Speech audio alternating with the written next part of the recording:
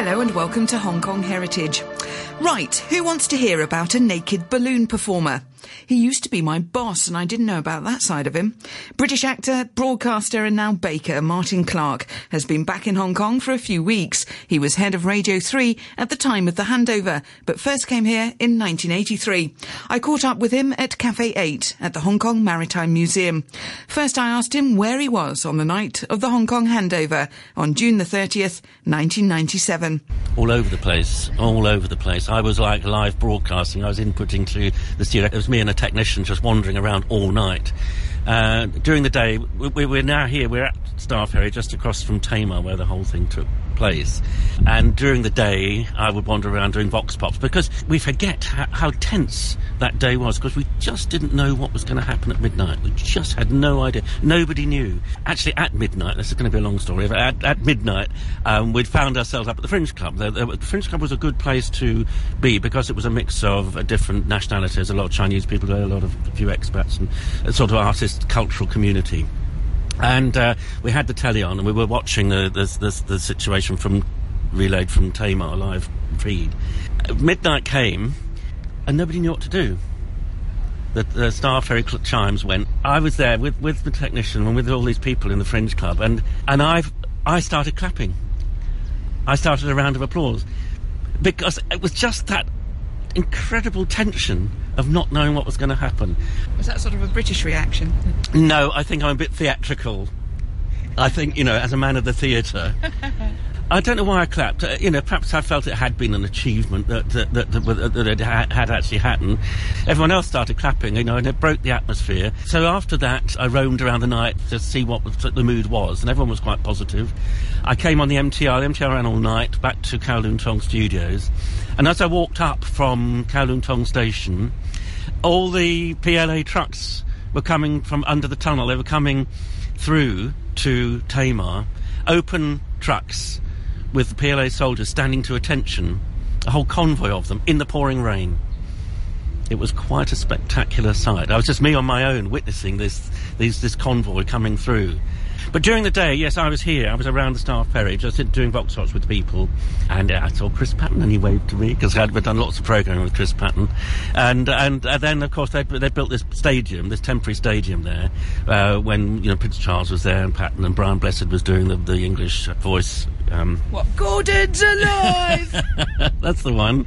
And it was pouring rain. They had these plastic seats, and because the seats filled up with water, so you were sitting in 2 inches of water, and you couldn't get your umbrella up because the neighbours all had their umbrella. It was really, really, really wet, and I don't suppose anybody noticed the speeches and that sort of thing. It was so uncomfortable sitting there.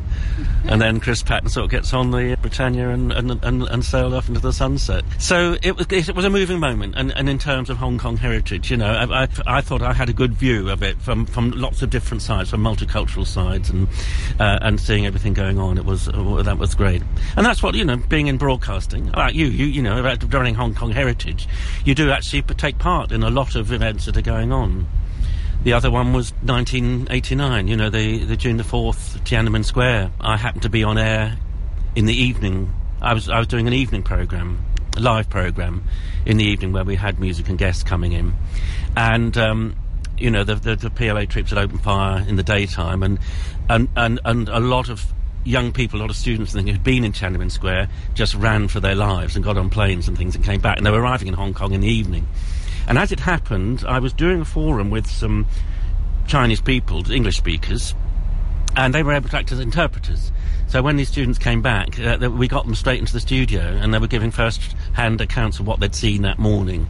As the PLA troops had opened fire, they were talking about the bodies they'd seen, and the rushing to hospital, and the terror, and the blood, and that sort of thing. So it was, that was a very moving moment, which you can get when you're actually being a radio broadcaster. We're actually sort of relaying it directly. Chris Patton, was governor, and he loved broadcasting, so, I did a lot of his media stuff. He lived in Government House, and we lived in mid-levels at the time, and I was due to do, there's a programme called Governor's Choice, which he would just choose his own music. That's what he liked doing, you know. And I'd do lots of things also with his wife Lavender. You know, I'd go down there and record things in Government House with him. Got to know him quite well.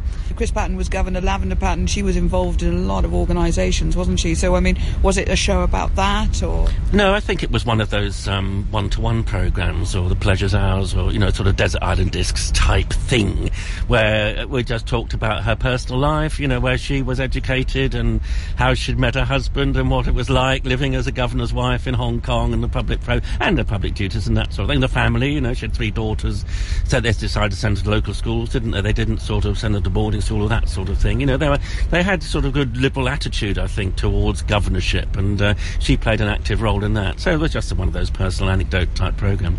But I was due to record a music programme with Chris Patten, and he rang me up from my flat. He said, you live in Mid-Levels? I said, yes. He said, look, I need to talk to you about some of the music. He said, but I haven't got time. He said, can you come down to Government House and we'll go over in my car to the studio in Kowloon Tong? I said, all right. So I walked down. And he said, yeah, hop in the car, you know, we'll talk about it en route, so I'm a bit busy at the moment. So, you know, we had a sort of convoy from Government House to RTHK, where, you know, everybody, the police all sort of signal ahead, so all the traffic lights en route had been turned to green for us. You know, never mind the traffic in Kowloon or anything like that. So we got from Government House to RTHK in about 7 minutes, I think, you know, and I had sort of established what music he was going to play and straight into the studio from there. Do you remember what sort of music he liked? Pop music, yeah. No, he liked a complete range. You know, he's well up on contemporary pop music. I mean, both, you know, classical as well. So when you came from England to Hong Kong in 1983, you'd had a holiday here? We came for a holiday and just loved it so much. And at the time, we'd sold our house and put stuff in storage just coincidentally. And I thought, well, actually, we've nothing to particularly go back for. And loved it so much. You know, it was November, the weather was beautiful, and immediately got work in teaching English as a foreign language in several language clubs along Nathan Road. And so that was good. You know, within a matter of a couple of weeks, I was earning more here than I'd been earning in the UK. And what had your job been in the UK? That's a story. I was touring as an actor, as a comedy, but we had a comedy group, which we did Edinburgh Fringe. We did a lot of TV as well. We'd had quite a run of success in mainstream TV, and we were famous for the balloon dance, which was 3 guys dancing naked with only balloons to cover their bits. And you know what balloons are like when they let them go, they sort of fizzle and, you know. So there was lots of sort of things that went wrong with it. Well, it went wrong in speech marks, you know. No. And we had done that on Chris Tarrant, who had a very successful kids' Saturday morning live show called Tiswas. The success of the kids' show, he got an adult show called OTT, Over the Top, which was late night Saturday night live on a similar theme. So he booked us for the opening night. So we did this balloon dance. Yes, and it just caused a sensation. It just hit all the tabloids. It was a massive sensation. And the balloon dance was to what music? T for 2, cha-cha-cha. We were dancing a sort of routine to a cha-cha-cha routine. You can actually find a clip if you look very, very carefully. If you want to see me naked. Well, actually, I'm naked now, but the listeners won't know that, will they?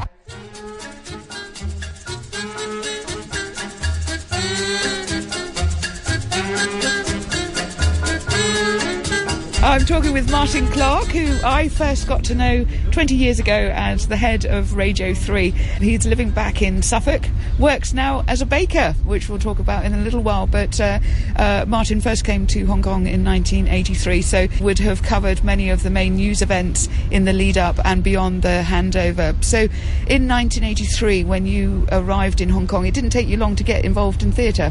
That's right, because I had worked in theatre. Well, you know, I had professional experience as an actor, performer.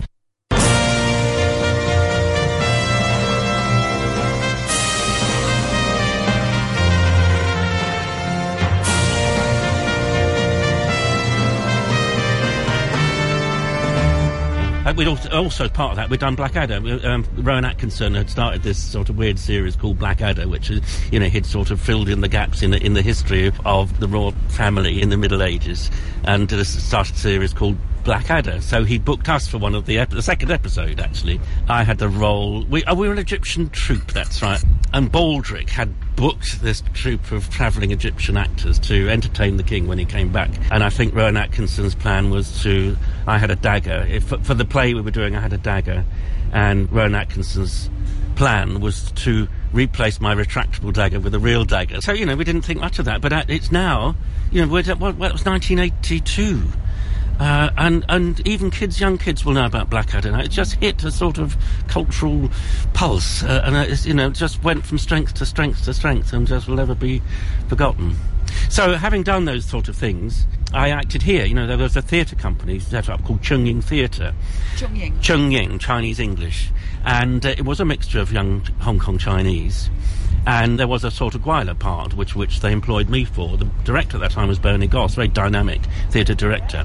And this was at a time in Hong Kong's history where Deng Xiaoping and Margaret Thatcher were just about drawing up plans for the handover, for the joint declaration. They were drawing up a basic law.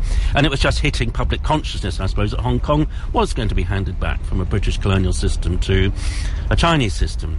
It was hitting public consciousness. And so this play was written by Hardy Choi, who's still a teacher in Sha Tin Theatre, to reflect Hong Kong Chinese people's views on politics in relation to the future handover. It was only just hitting public consciousness. It wasn't a big issue. There was still a long way to go.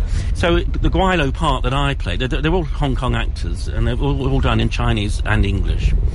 And we toured it all over the new territories. We did community centres, village halls, schools. We did schools. We'd go out in a van and do 2 shows a day in schools. This is the sort of thing I was used to doing. I had been touring a lot in the UK. And it was fantastic doing it with a Chinese group, and to do something that was political. It was the first time that I think people were talking about the politics of the political change that would actually be implied by this handover. So the play was called I Am Hong Kong, and it was about young Hong Kong people. They were optimistic about the change. They felt that they were going to establish an identity for themselves at last. So they were no longer going to be part of a British colonial system. They were going to establish a Hong Kong identity for themselves, which would relate to the mainland. And I played the sort of token Gweilo. In the early bits, I would play the part of a colonial officer who would be ruling them and governing them. And then, sort of as the play developed and it went into more modern Hong Kong, I played the part more of a sort of expatriate businessman who was doing business here and just taking part in Hong Kong rather than controlling it and ruling it. One of the significant points that they no longer felt they had to sing the British national anthem, that if there was events going on, as it happened at that time, the British national anthem was still the national anthem of Hong Kong. And I think the Hong Kong Chinese, quite rightly, were sort of reluctant to sing it because they didn't really identify with the Queen or anything like that, even though it was a British colony.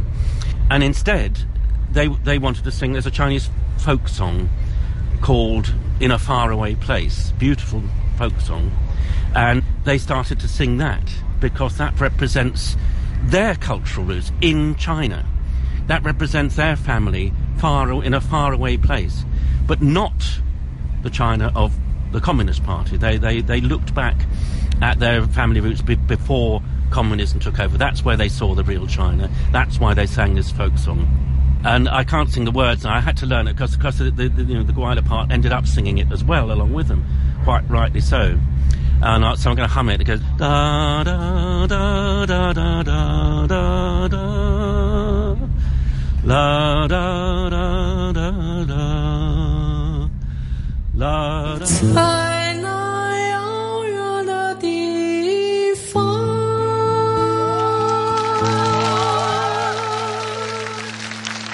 有位好姑娘，人们走过她的长发，都要回头留恋地张望。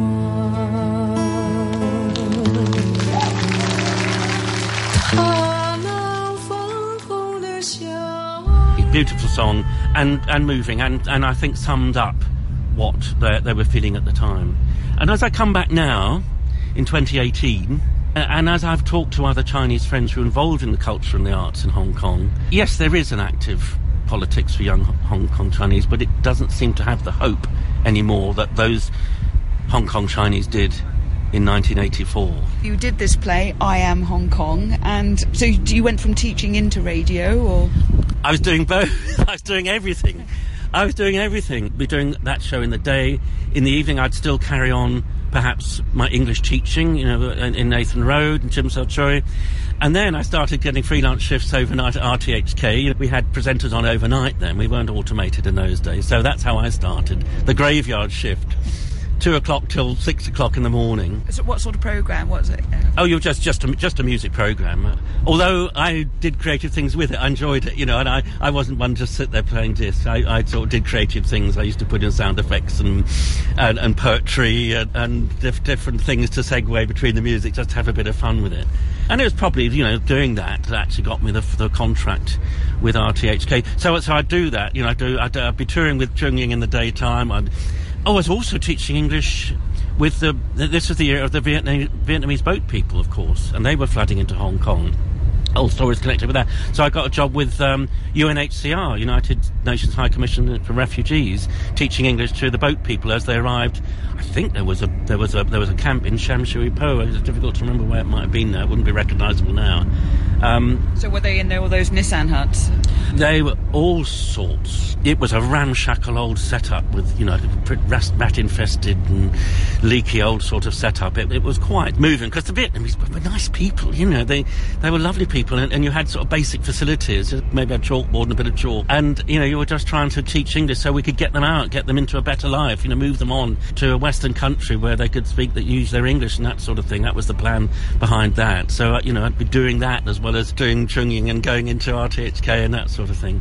And we were living on Chung Chau through various contacts. We got a flat in Chung Chau.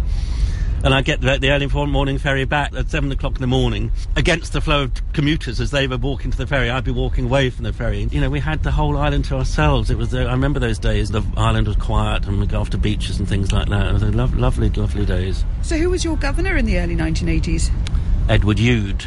Yes, and of course Edward Youde, poor man, died of a heart attack up in Beijing. And that was a big thing, another big event to cover, because he was a serious governor. I think the Chinese had respect for him. He spoke Mandarin. He could relate to the Mandarin speakers in Beijing. He took Hong Kong seriously and understood the issues that connected Hong Kong and China, I think. And that was a tragedy. That heart attack was a tragedy. I remember it happening and us covering it.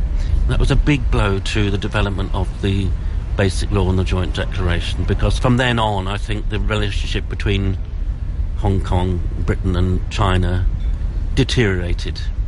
David Wilson, really not a heavyweight, I don't think. And Chris Patton, great guy, public figure, but just didn't speak Chinese, didn't really understand the issues. It was an odd, perhaps compared to someone like Edward Youde, it was an odd choice of governor. It was a controversial choice. He was a personality. He was, a high-profile figure. He could run forms. He could advise people. He had good views on things like that, but perhaps didn't understand the delicate nature of the relationship between Hong Kong and the Chinese, and to an extent felt if we played the cards like this, then the Chinese would bequeath democracy on us, sort of out of kindness, and that definitely wasn't going to happen, and he'd put various things in place to do with the sort of legislative council, functional constituents and that sort of thing, to try and create an avenue of more democracy, but there was no bargaining chip. China just threw it all out, and that's the nearer we got. So looking back on it, well, actually we knew it at the time, that really that's not the way to deal with China. So with China's almighty influence in the world economy, I'd like to think that it could make Hong Kong a sort of the jewel that it used to be.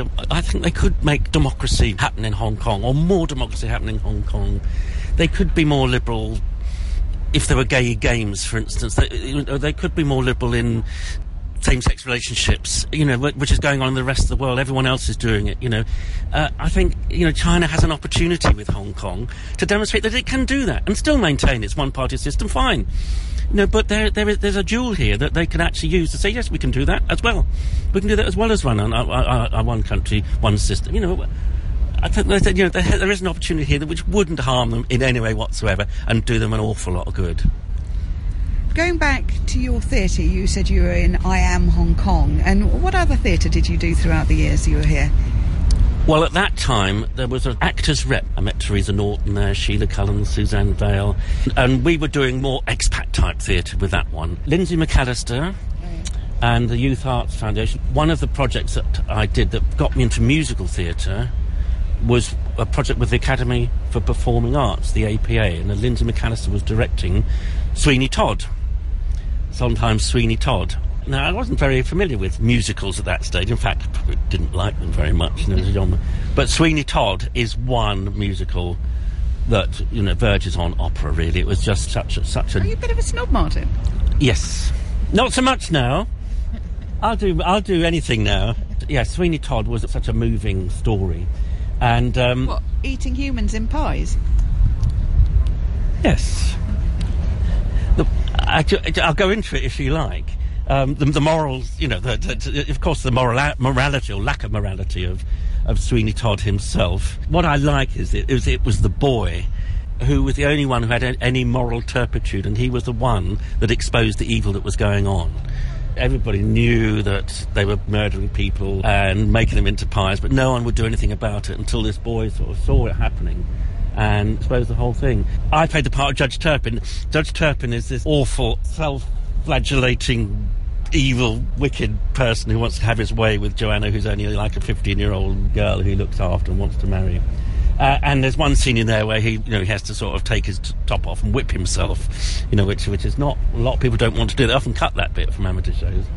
Very difficult to sing, you know. To learn those songs, you know, they're saying they're more operatic than musical. So one of your choices for this programme is the song Joanna. Yes, that's the song he sings when he's sort of trying to chastise himself to try and get rid of his lusty urges for this sort of underage girl who is his ward and punish her. So it's pretty sort of nasty stuff. Joanna, Joanna, so suddenly a woman. The light behind your window, it penetrates your gown. Joanna, Joanna, the sun, I see the sun through your... No! God! Deliver me! Deliver me! Down, down, down. Joanna, Joanna, I watch you from the shadows. You sigh before your window and gaze upon the town. And now, even now, you know, I do sing in shows. I direct now, so you know, I've directed a musical last year called The Drowsy Chaperone, which was a phenomenal success, one of the funniest musicals. You would call me a musical snob, and I might be, but that one and Sweeney Todd and The Drowsy Chaperone, if you get a chance to see it or produce it, it's just the funniest musical ever. And that went down a storm. You know, that was some standing ovations and everything. And I direct the local panto. I've just inherited the local panto, you know, which is causing huge political upshake at the moment. You know, just in the village, in the local town. How come? Oh, because the previous director has left under a cloud and left us sort of bereft with nothing, really. So we've got to start rebuilding it right from scratch again. You start off on this graveyard shift where so many, and it's also sometimes an opportunity for people to, you know, let their music be heard, or otherwise, you know, their quirky DJ effects or whatever it is. It's often the starting point for many broadcasters. But when I knew you were head of Radio 3. That was in the late 1990s, and there were two things. First of all, me joining to do Hong Kong Heritage. And also, subsequently, you gave me the chance to go in the run-up to December 1999 to Macau to interview a whole bunch of people there for that handover.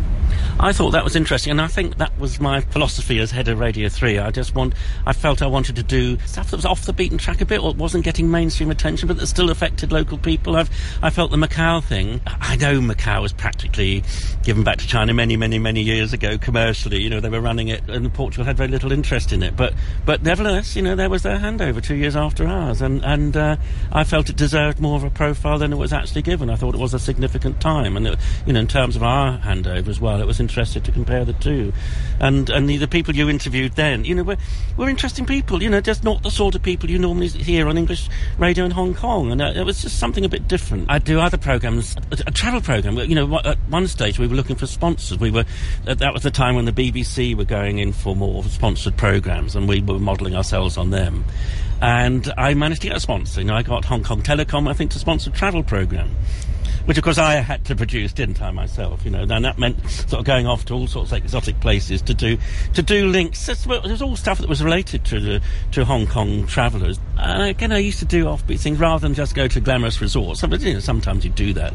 Cathay Pacific would often sponsor a flight, and then you get a hotel to sponsor you, and you could do a feature about safari parks in Thailand. I did, but I also did low budget things. You know, I caught a double-decker bus to Dongguan when they were building the highways of, you know, north of Guangzhou, and I just thought, well, what can you do that's cheap? You know, we can get on a double-decker bus and go to Dongguan. Now, Dongguan might not be the most exotic, beautiful location in the world, but there were bits of it that those days that were actually interesting. You know, it was an interesting weekend break and didn't cost much money. So we had another programme called Action Desk. I think Liz Case was doing the lunchtime programme, and I decided to introduce an Action Desk on the Tuesday, whereby we'd fill the support studio with producers, me and a couple of others, and people could ring in about anything.